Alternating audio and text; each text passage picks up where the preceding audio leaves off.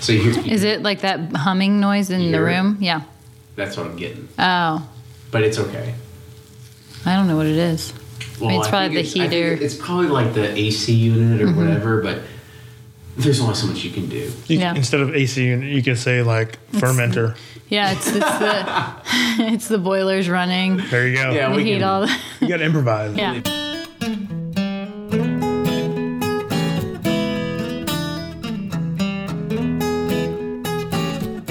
Hey everyone, t-shirts have finally all shipped out.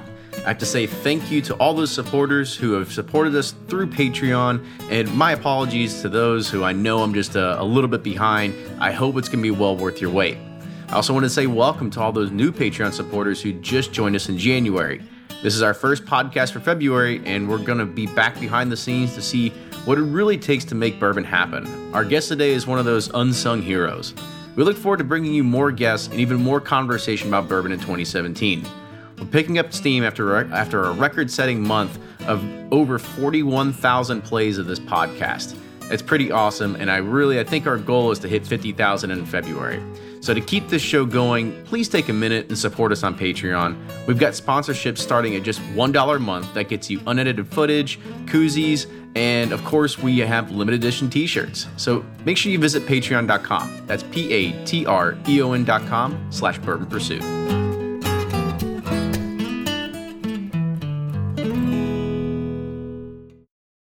Ed Bly and Rising Tide Spirits are back again with a new release of Old Stubborn Bourbon. And this release of Old Stubborn is a premium hand marriage of 10, 11, and 12-year cask strength, barely filtered pot still bourbon. It comes in at a staggering 123.8 proof, and the flavoring grain for this one, which the last one was wheated, but this time it's now rye. Rich, sweet, and bold with a long finish that's sure to be another eye-opener. You can order online at Sealbox or thebourbonconcierge.com, and you can even purchase in person at Revival Vintage Spirits, and even now with very few select stores in Kentucky. You can get it now while you can, but be sure to do it because it's not going to last long. Do you ever pour yourself a bourbon, swirl it around, and then start struggling to come up with tasting notes? And perhaps you're also looking for a good Father's Day gift idea. Well, you can now solve both with a kit from Knows Your Bourbon. And unlike other nosing kits on the market, Knows Your Bourbon kits feature real ingredients for the most authentic aromas. You can smell real Tahitian vanilla bean instead of some synthetic aroma that's just made from chemicals. So head on over to knowsyourbourbon.com and enter code BP10 for 10% off your order. And they're off for another Get 270 2020 Unicorn Raffle. Your $20 ticket gives you not one, but two chances to win from our lineup of 20 Woodford Reserve treasures, including the grand prize, the rarest unicorn yet, the Woodford Reserve Kentucky Derby 150 Baccarat Edition. Only 150 bottles were made and is just like the one the Derby winning owner receives. Quit horsing around and get your $20 tickets now at give270.org. Charitable Gaming License ORG 0002703. From their bar to yours, Chad and Sarah of the popular YouTube channel It's Bourbon Night bring you their favorite at-home old-fashioned mix with the new Elemental Elixirs Golden Hour Syrup. It's a custom-made syrup with notes of bold black tea, warm spices, and orange zest. All you need is your favorite whiskey and ice. No bitters needed. One bottle makes 16 drinks, so that's only $1 a cocktail before you add your own whiskey. They can also be enjoyed in other cocktails or spirits, mocktails, coffee, tea, and anything you can think of. It's crafted locally in Lexington, Kentucky, and you can get your bottle now at whiskeyambitions.com.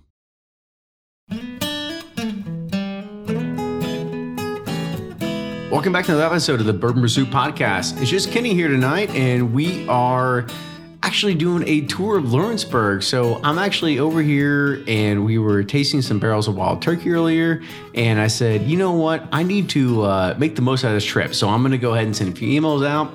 And when I did that, I had a lot of responses back, and I'm so very, very happy. We actually had Woodford Reserve today, and I was trying to find, I said, you know what?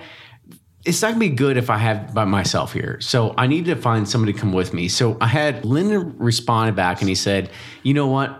I want to be here with you. So anybody that's never heard of Lyndon or never heard of him before, so Lyndon, give us a little background about yourself. You know, I've lived in Kentucky all my life. I live in Crestwood, Kentucky right now, about 2 miles away from Jefferson's Reserve.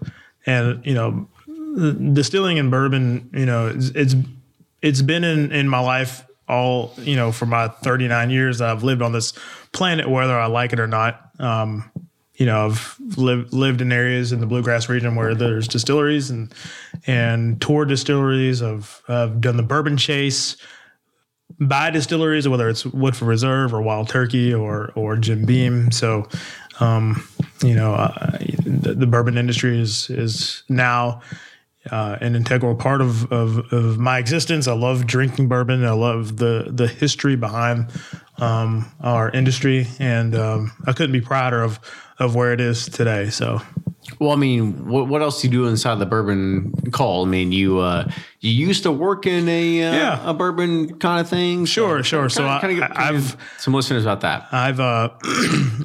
My background is in retail, so I've managed retail, whether it's been Kroger or most recently Liquor Barn. I used to be a manager for Liquor Barn, so I've dealt on the retail side and dealt with the 3-tier distribution system, from dealing with the distributors all the way up to making sure that we are sound on the retail side, making sure that we're in stock on the products that people want most, make sure that our teams are knowledgeable on products, on taste profiles, on history of where our bourbon is coming from, what mash bills they use, and I think it's so important for us who might meet people who are coming in from different states or different countries to educate on the retail side, those who don't really know about the bourbon industry, and make sure that when they're purchasing and choosing a product from the store, just how much thought and innovation and just genuine thought went behind that product. So, Lyndon, I guess question for you before we start is, so you were behind the barrel purchasing program to begin with, right? And when it became the time that said, like, okay, we need to buy a barrel. How do you choose the people that actually buy the barrel, right? Like, how do you find the right tasters that are going to be to say, like, we're going to choose the right barrel that are going to be able to be the best palates behind of what we're going to put in front of our consumers? Sure. Well, everybody has to be different, because if everybody had the same palate, then you would not have the best overall variety of barrels that people would say, okay, that's a great barrel, or no, that's a really horrible barrel. So you need to have a variety of palates, people who taste sweetness, people who taste spice, people who taste proof, people who taste finish, people who have incredible noses to be able to discern, the differences between caramel, vanilla, cedar, oak, all those flavors that go into a particular barrel. And so I think it's so vital that you have a person or a group of people who taste different things. So you end up with the best barrel, or the best single barrel that you can possibly have to ultimately educate your customers when they're coming in your store and saying, okay, we picked this particular barrel out of this particular warehouse, out of this particular rick in the warehouse, and it was this particular proof at this particular age, and it was incredible. And we proofed it down to this 120 proof or this 110 proof, and we only had to add this amount of water to make it what it is, and you will love it. And it would be a great gift. It would be a great, just a great bottle to have your bar, to sell to your customers and so forth. So I find that just really fascinating. Good. So I think that's going to play in very well to the guest we have today, as well as to the kind of topic of today, which is basically just tasting in general, right? And so today we have our guest is today Elizabeth McCall. McCall is the sensory scientist and master taster at Brown-Forman. So Elizabeth, welcome to the show, first off and foremost. Thank you for having me. Okay, great. So the first thing I want to ask you is, before we get into just the tasting of Brown-Forman and Brown-Forman products, just give us the history about you. Like, tell us about how you got into this position. How did you get into the job of just tasting bourbon in general? I would say it was a very lucky journey that got me here. I wasn't necessarily set out to do anything in the alcohol industry. I kind of was just looking for a job that would be something that was interesting and that I found to be, that was just, would push me to learn. And so when I was graduating from my graduate program at the University of Louisville, I got my graduate degree in counseling psychology, and the jobs weren't exciting necessarily. Not that I thought they would be, but I don't know what I thought going into the program. But I was fortunate enough to be at my younger brother's graduation party from high school. He's a lot younger than I am. And there was a man there who heard me talking about needing to find a job. And he said to me, well, we hire psychologists in the lab at Brown-Forman, and it's just a technician job, very entry level. You'll be washing dishes, setting up taste panels, you'll have to recruit panelists. And I was like, oh, sign me up. I was like asking people to come and drink alcohol and then run it like booze, right? I mean, I was like, where I sent my resume in, I think that night. Like, I literally was like, this is so cool. Had no idea that a job existed for somebody who had a sensory degree, or not a sensory degree, but a psychology degree, that existed. So I was really excited about that opportunity.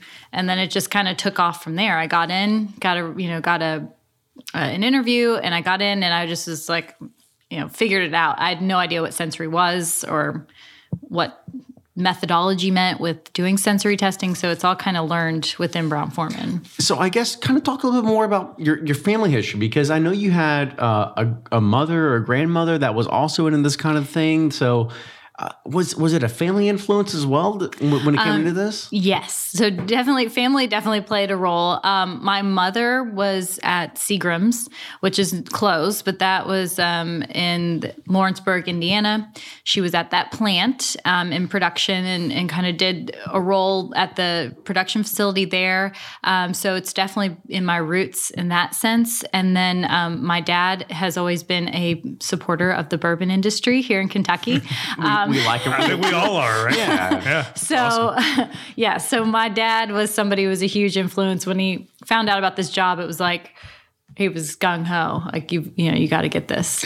So I guess tell us more about your efforts into the brown spirits, right? So because how did you actually get into the point where you said, like, okay, I'm going to go ahead, I'm going to stick my foot in, I'm going to dabble my feet into the spirit industry. I'm going to go ahead and just try the thing with Brown-Forman. But like, how'd you get to the point where you are like right now? So I guess give us a little bit more background about that.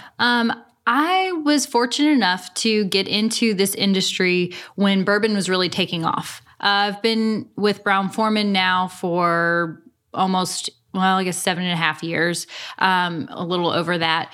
And 7.5 years ago, bourbon was just starting to really become the bourbon boom that we're in right now. And everyone who knew I worked at Brown-Forman was like, you work at an alcohol company. Well, what's the difference between bourbon and whiskey? And what are these different rules? And how is it made? And what are the different grain recipes do? Well, I didn't know. I mean, I was a psychology major. How do I know this stuff? I was still trying to figure out just what sensory method to use. And so I just started doing research. I mean, Brown-Forman is awesome. They have great programs that kind of offers tools to learn, but I started diving in myself. I was fortunate to be on the new whiskey panel and the warehouse panel, which is maturing whiskey. So in my role as a quality control sensory scientist there, I had to learn about those things. And I also pushed myself to learn. And then slowly it just kind of went to the Spirits Academy, which was a program that not everyone can go to at Brown-Forman. It's offered to basically salespeople. And I was, in research and development, it's like, well, you don't really need that. But I wanted to know. I wanted to learn everything. And that was my opportunity. I mean, I knew Chris Morris. He didn't really know who I was.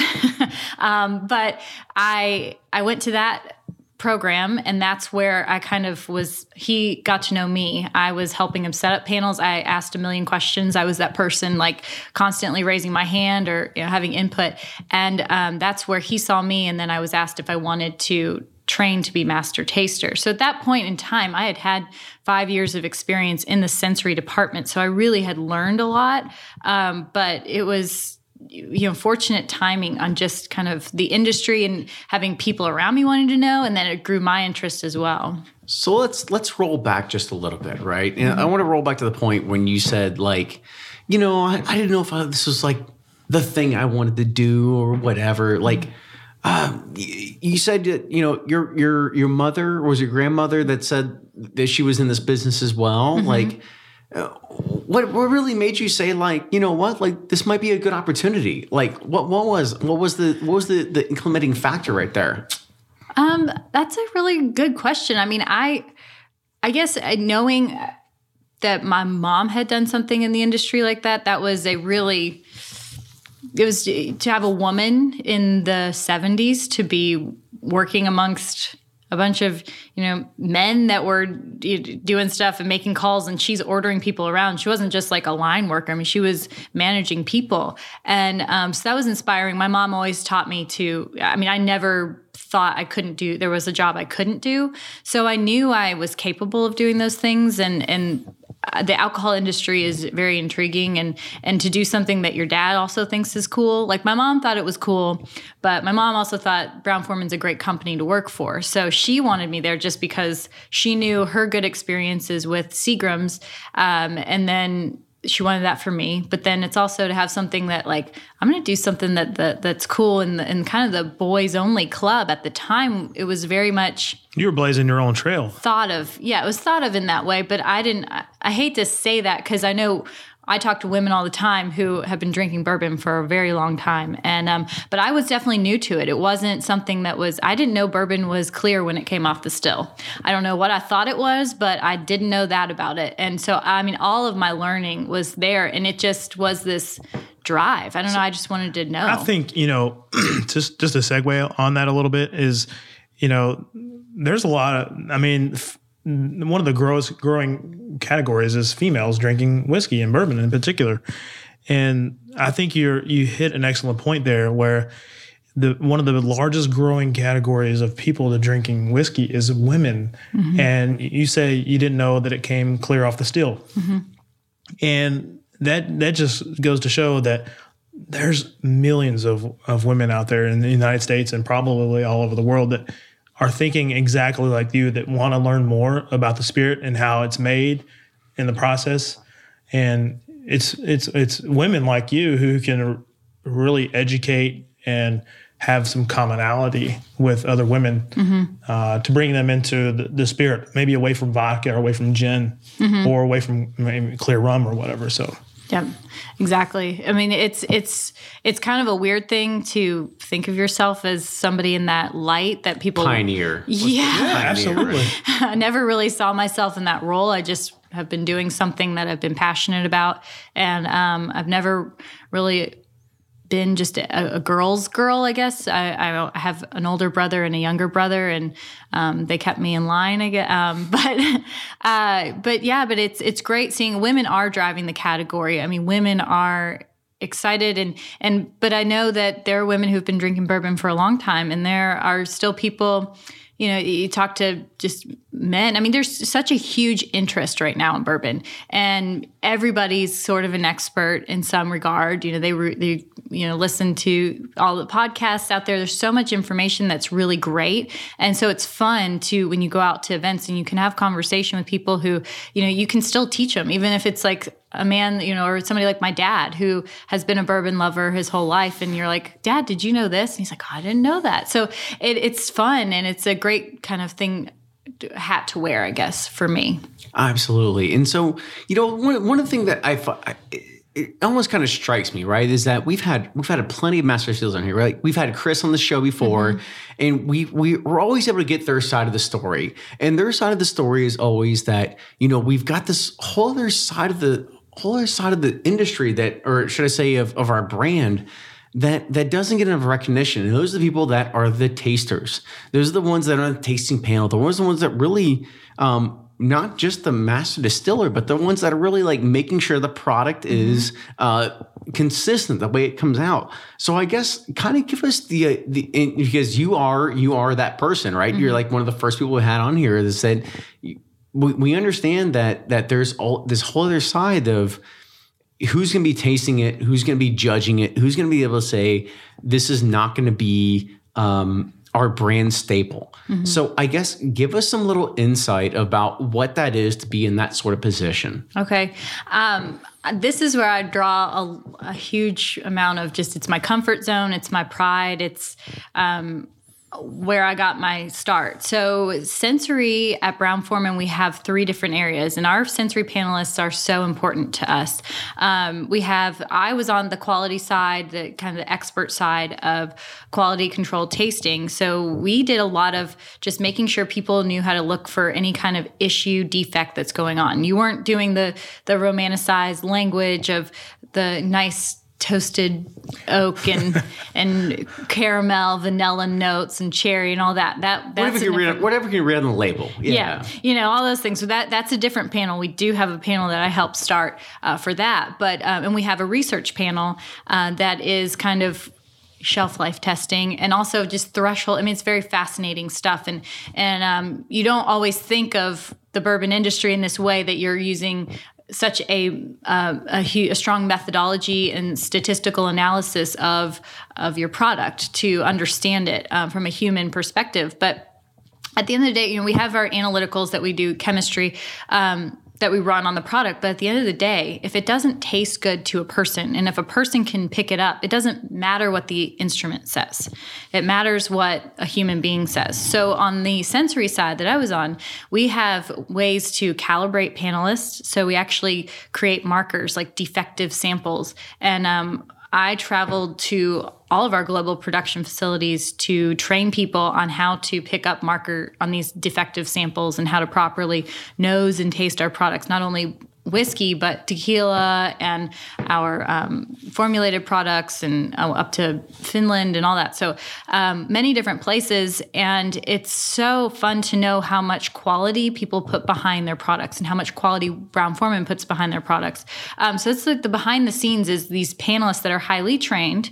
So they know how to pick up defects. When it comes to our new whiskey, every panel has, it's a very small panel of highly trained panelists, but we want to have a minimum of 5, but we'll kick out a lot of ballots in one day just because we consider it, if somebody doesn't get the marker sample, they're considered defective. Their instrument is broken and they are tossed out of the panel for that day. It's not that they can't come back. And a lot of times our panelists are so competitive about it and care so much. They come back and look at the key and they try to understand why they didn't get whatever the defect was. And it's all spiked things. And it's very rare that we actually see these in a live sample, but it's a way of making sure our panelists are being really diligent, good panelists in their good instruments. And just like any instrument, every day you come into the lab and you calibrate it and you make sure it hits its marks. And if it doesn't, it's not good. So these people are tasting. Nosing and tasting. Majority of it's nosing, just because you can get so much out of aroma as opposed to taste. But sometimes you'll have to taste. And is there a list that exists where I can sign up for this? Because we actually do. We have the Brown-Forman Consumer Advisory Because panel. I would totally sign up for that. Yeah, we have the Consumer Advisory panel that is open to everyone to be on, and that's more of research-based panel. It's not this one. This one's closed to a lot internal Brown-Forman employees who are very close with the products. So I guess that also just goes into the whole the whole mindset of there is a psyche of there's these people in these white lab coats and they're Mine has my name on it. Exactly. I have 2. Exactly, right? So give our listeners a bit more about what happens behind that curtain, right? What happens else behind just in regards of just tasting in general. What happens when something is aged in a rick house and it's ready to be tasted. And you know what? We've all been there. We've all tasted something that's maybe straight out of the barrel and we've just taken a sample of it. But what happens when it has to go behind the people that are pushing it to the market? Like, what happens when it goes and says, like, hey, this is going to go to the people that need to decide, like, is this the barrel that's going to be up to snuff of what else is out there? It's a good question. We have a lot that goes on. So, say, for instance, Woodford Reserve wanted to come out with a new product. It would first come from myself and Chris Morris, kind of the innovation of it. Number one and number two. Yeah. So like we just sit down and we talk about plan, idea, just what are the possibilities, because there's a lot when it comes to whiskey, and the finishes, just grain recipes, you name it. There's a lot. So there's a lot of brainstorming involved. And then say you get that, well, then you got to kind of prototype. You got to think about how do you, if you want to finish something and say like some kind of port barrel, well, what is that going to look like with whatever product? And, we have ways of knowing what percentage would be absorbed from the barrel that it's finished in. So say it'll be around 4% or so. You can make a little prototype. You take your Woodford product, whichever family member you want it to be, or maybe it's a new one, and you make that, and then you add 5% or 4% of your port and make it in a little, and you've got a little 100 mil. Well, so then that's another step. So then we all sit down and we taste it, because we want to, first of all, Chris and I say, yeah, this is good. But then we have other people on our team that also are involved to help make sure that they agree, because it's brand and a lot of other people involved to make sure that it still fits what we want Woodford to do. But at the end of the day, it's, ultimately Chris Morris gets to be the one who puts his stamp of approval on it. And then I kind of get to help out and just be cool enough to be alongside him. We'll just say you're secondary sample approval. Right? Let me ask you this. Yeah. Has there ever been a time when Chris Morris has said, like, this is awesome, and then you've come back and said, no, this is not. We need to, fall back, hit the drawing board one more time, and then go back again? There have been times when we've been out in the warehouse sampling barrels and talking about, like, when we're looking at something that may have an issue or whatever, we will taste. And I've disagreed with them on things before and kind of said, I think that this might not be up to our standard, because when you're tasting so many samples, it can happen, your palates, and then he'll come back like, you know what, you're right. I think we should just nix that one. Or, and then in terms of like innovation, not as much. He and I, it's interesting. We've got good palate symmetry. I usually pick up on more of the sweet aromatic notes, but then Chris, he's really good at picking up floral and a lot of the fruity notes. So when we taste, a lot of times it's like, I'll get those, and then he brings in like, well, are you getting this? And I'm like, oh yeah, I can kind of see that. So it's fun in that regard. And he's an amazing person to work with, because he's such a kind person, and he'll listen to my ideas. And even if maybe they're not something he totally agrees with, he'll go, okay, I like that. That's good. And, we'll go on. But I haven't fully disagreed with them on anything yet. We'll see.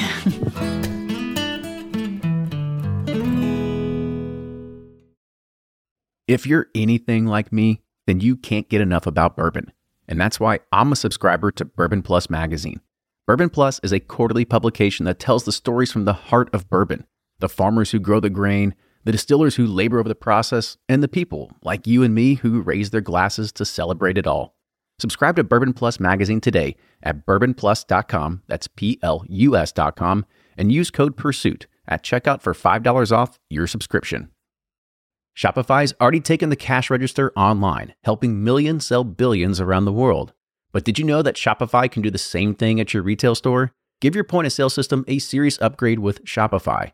Shopify's point of sale is your command center for your retail store. From accepting payments to managing inventory, Shopify has everything you need to sell in person.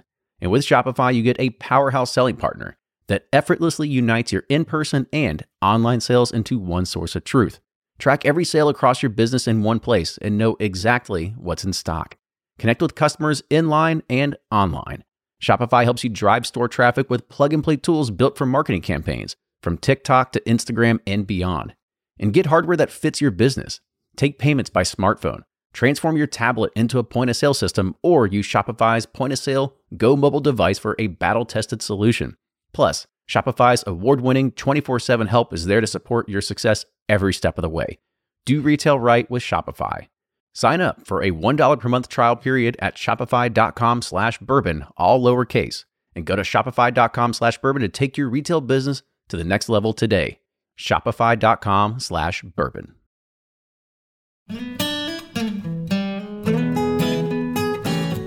So, you came from a psychologist kind of background, and when you were interviewing, they said, a psychologist would be a very good kind of, I guess you say, it fits the bill for what this is, right? So, kind of talk about what it means to be a psychologist in a sensory scientist sort of role. Okay, so the main thing with that is that you're using human beings as your instruments.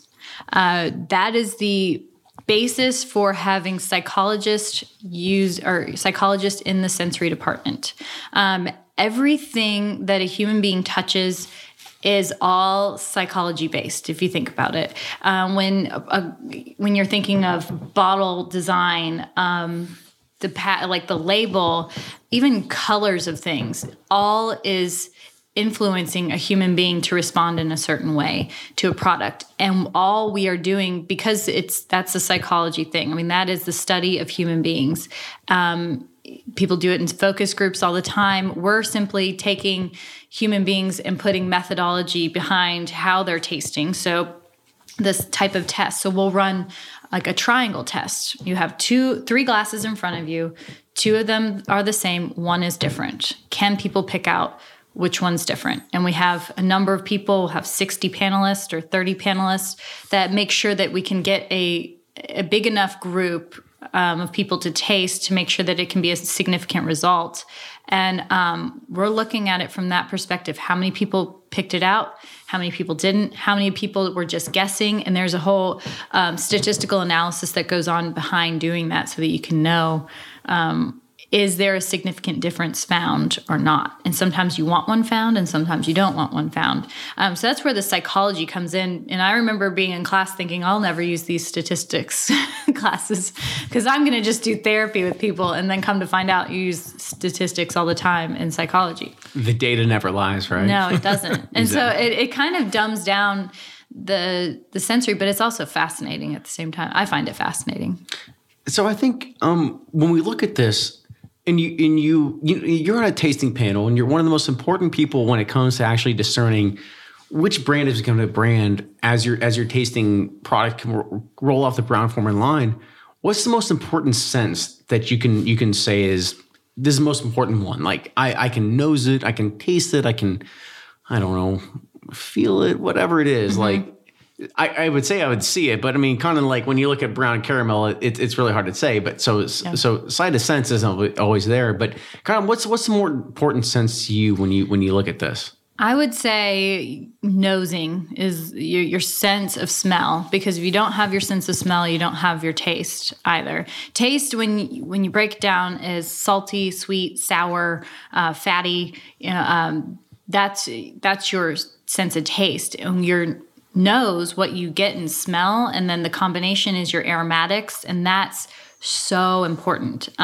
So if you don't have your nose, like if I'm sick, and that's a terrible, I've had that where I've gotten like allergies kicking up, and people come out to taste, and you're just like, oh, good thing I know, the flavor wheel. Really, I can kind of get by, because you can get a little bit once you start to taste it, kind of, floods up into your whole olfactory system and all that. But yeah, it's a bummer. And if I lost my sense of smell, I would be out of a job. It's like your nose is your gatekeeper, right? Mm-hmm. Before you have anything else, you got to have that gatekeeper of your nose to be able to smell all the different aromas that come from that whiskey. And without that, you can't progress further down the line of what a whiskey does for your senses, whether it's, taste or finish. You got to have the nose to begin with. And I was about to say, I was like, what happens if you come to the job and you've got a head cold? Oh yeah. You got to sniffle. You got to call out sick, right? It does happen where I've had a head cold. A lot of Nafrin. A good hot toddy at night. That's why they have remedy. Medicinal whiskey is why they created that. Oh, is that what it is? Exactly. Okay.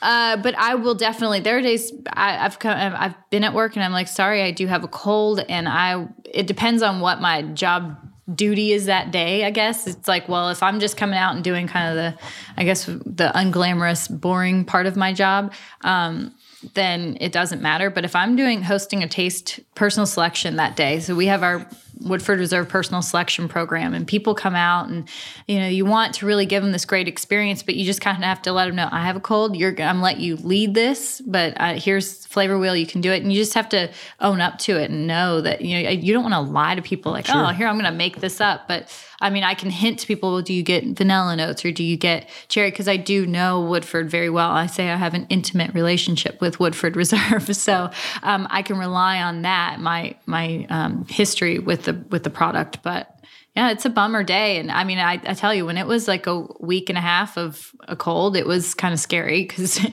that's what you rely on. And I've heard of people taking medicines and it totally eliminates their sense of smell. And if that were to happen to me, I would be out of a job. So springtime and fall time are my times for allergies. Mm-hmm. May, April, and then, September, October, August or whatever. And, I can drink bourbon, but I can't, a lot of times I can't nose it because of the allergies going on. So I would not be in my prime for those months. And you just have to own it. Absolutely. It is what it is. So that kind of leads into the next question. So Matt Fisher from Facebook asks, he says, so it's super nerdy and specific, but with most bourbon drinkers, using Glencairn glasses at home is pretty much a standard. Mm-hmm. Yet, however, when you go to the distillery, Copita or Capita nosing glasses are pretty much a standard. So why would you use Copita versus Glencairn when you're sitting there tasting on a panel? I don't know. We use Glencairn here at Woodford Reserve. Okay. So I don't know why you'd use another one. You definitely want a tulip shaped glass for when you're doing tastings. So yeah, that's a good question. I don't know. You want so I guess go into why would you use a tulip shaped glass? So you want to use a tulip shaped glass because the way that it's shaped, it helps to capture a lot of those aromas and kind of focus them towards one area, so towards your nose.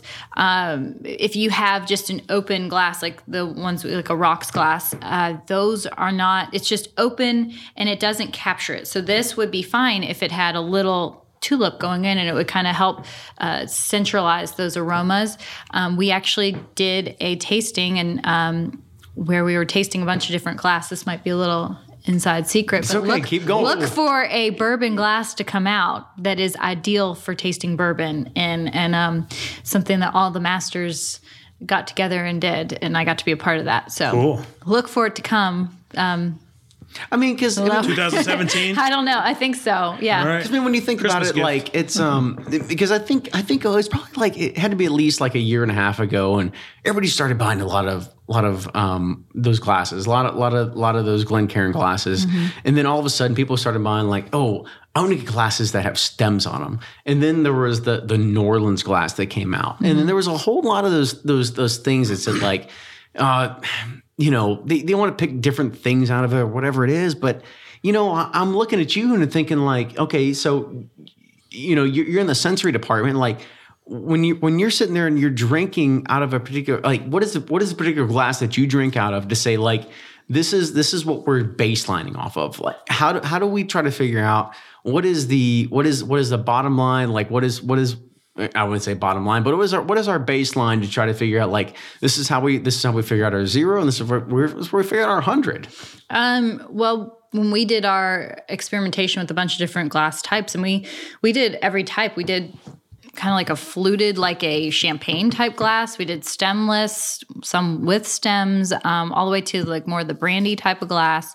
So it's really fat and in different types of tops on them. So some of them were tuliped in, some of them kind of came in, but then went out a little bit like a trumpet.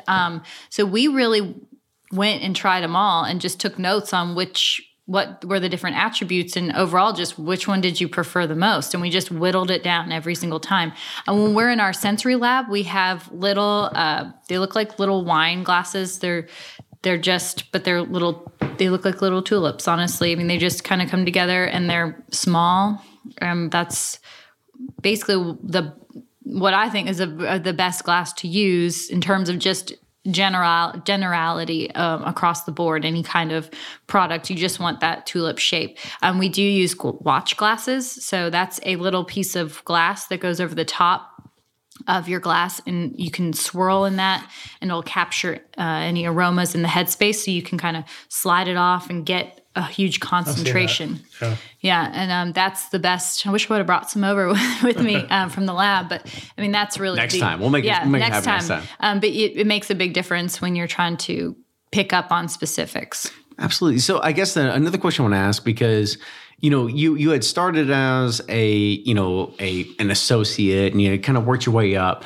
But for anybody else that wants to sit there and try to take the same career path that you did, what does it really take to become a master taster? Kind of talk about that, because I know that we all get into these roles and we say, oh, we're just lucky. We just lucked into it, and we knew the right people at the right time, and we got it at the right time, whatever it is. But for somebody that wants to get into it today, what's it really take for them to really succeed? I won't say that it's luck and right place, right time, even though I think that does play a huge chunk in it, no matter what role you're going into in your career. I mean, having a healthy social network of people, and that's a very important thing. But because I wouldn't have known about the job had I not heard about it. It's just one of those things. I heard about it at the right place. But once I got into the job, I think working hard, I feel like I said yes to a lot of things and I didn't know what the heck I was doing. I was just like, oh, okay, I'll figure it out. And I always think of myself in the movie The Devil Wears Prada, where you're just handed these tasks and you're like, I don't know how I'm going to complete this, but I'll get it done. And then you just kind of rise to the challenge and you get it done. And then having good managers, I had excellent managers at Brown-Forman in my sensory role, with both, my higher up manager and then my direct report manager. Both were very good at helping me figure out my career path and what I wanted to do and seeing what I was good at. And I would voice my opinion on what I enjoyed doing. And I enjoyed talking to people, and I enjoy learning about bourbon.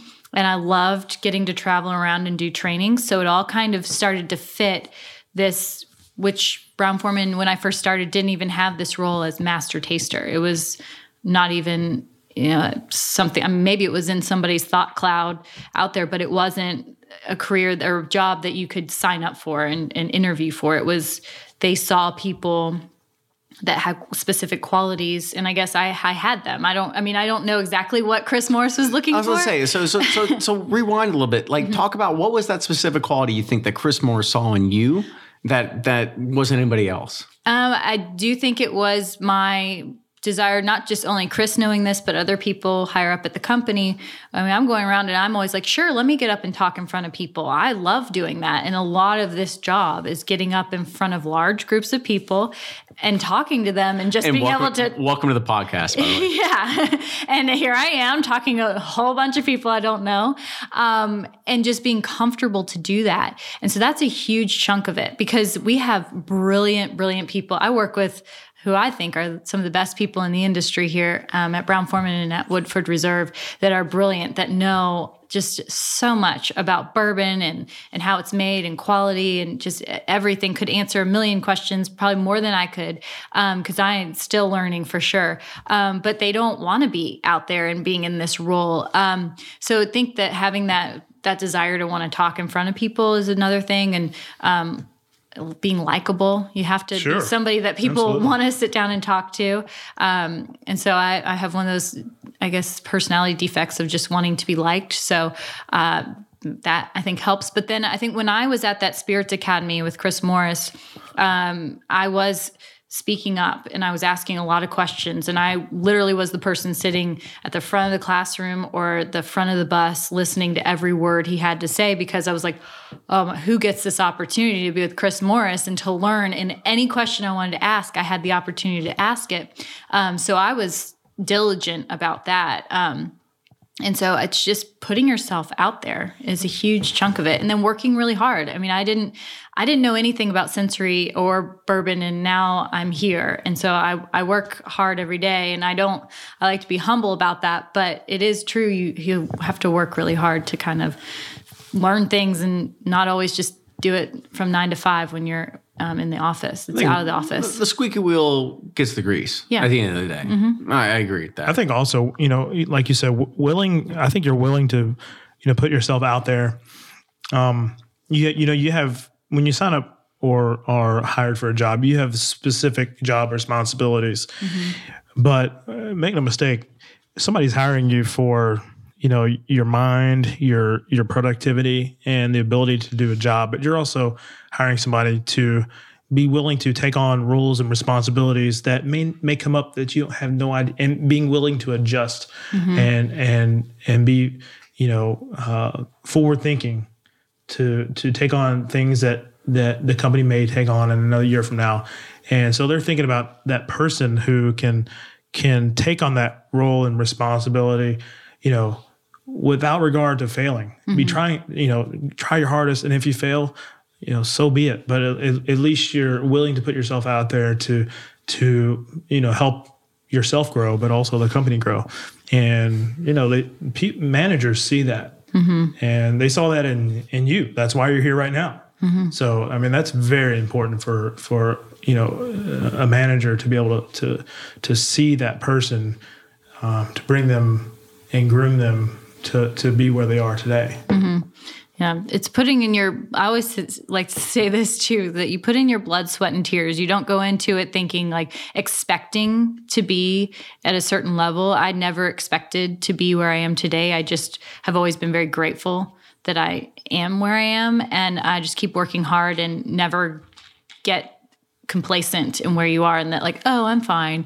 I mean, you put in your blood, sweat, and tears, and you have to work to get to wherever you are. You don't just like get handed it because you showed up. Absolutely. Exactly. So we're reaching the top of the hour here, maybe the top of the 45 minute mark here. But I want to leave with two thoughts here, because you had a very good, I watched your presentation on change. Mm-hmm. I did watch it, and you had towards the end, you kind of talked about how everybody needs to just drink what they like. It doesn't matter if you mix it with Coke or you mix it with ginger ale, you just drink it on the street or you drink it with rocks. So I want you to talk about the psyche of why people mix their bourbon with Coke, because I think when you talked it on there, I was profound because when I was in college, that's what I mean. I just drink bourbon with Coke. Like, that's just what everybody did, right? Yeah. But I never had any psyche behind it. So kind of talk about that. Okay. Well, this is going to be my personal, I've never done any research on this. But, people, first of all, Coke was made, I mean, it complements bourbon so well, no matter which product you're drinking. There's so many great things that go on in a glass of bourbon. And there's a lot of really interesting things that go on in a Coca-Cola. So there's clove notes, there's citrus notes, which are all found in bourbon. There's vanillas and caramels.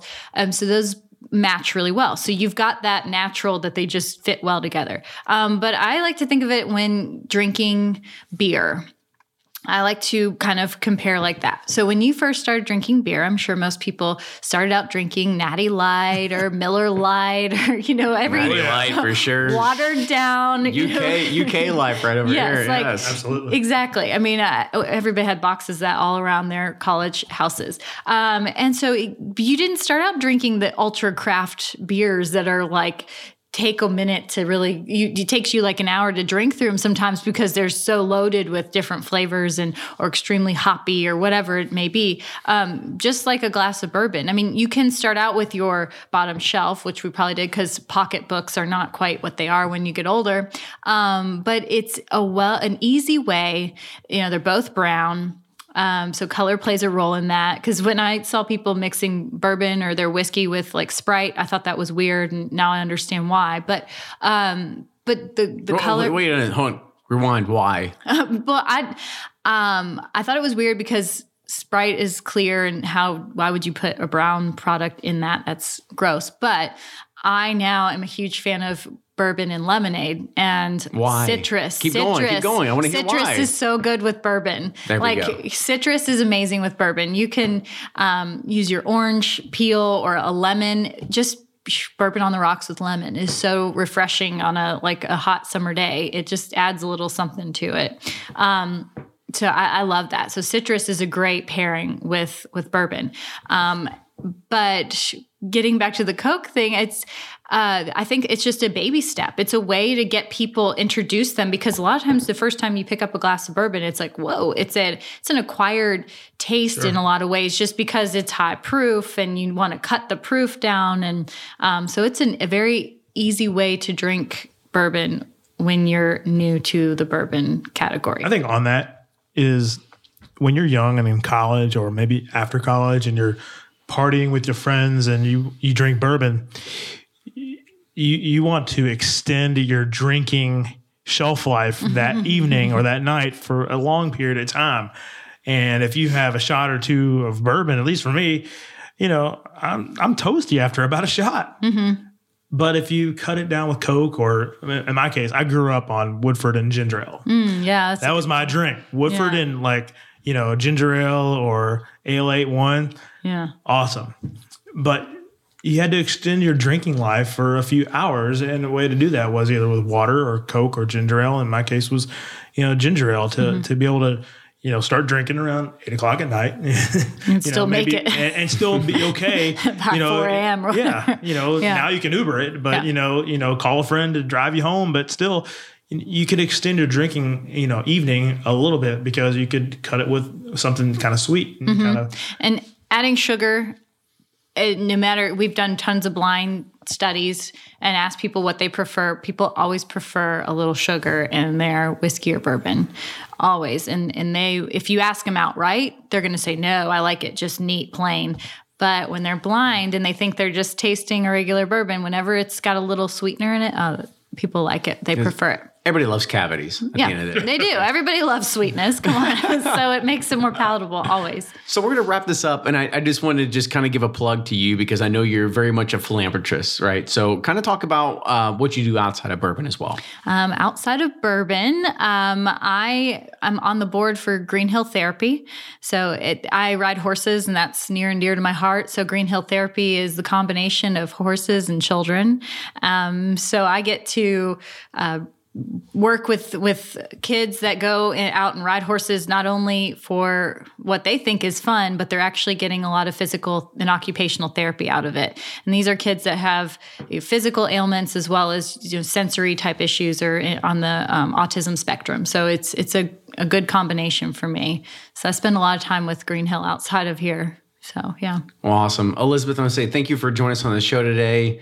Lyndon, thank you for co-hosting today. Thank you. This is fantastic. Anybody that if you want to get in contact with us, actually, if you want to get in contact with Elizabeth, how do they get in contact with you? Whether it's on Twitter or Facebook, how do they want to know more about you? Okay.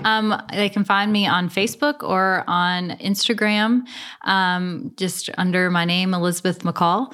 And then, email is Elizabeth McCall at bf.com. There you go. And if you want to follow more about Bourbon Pursuit, you can do that on Twitter, Instagram, and Facebook at Bourbon Pursuit.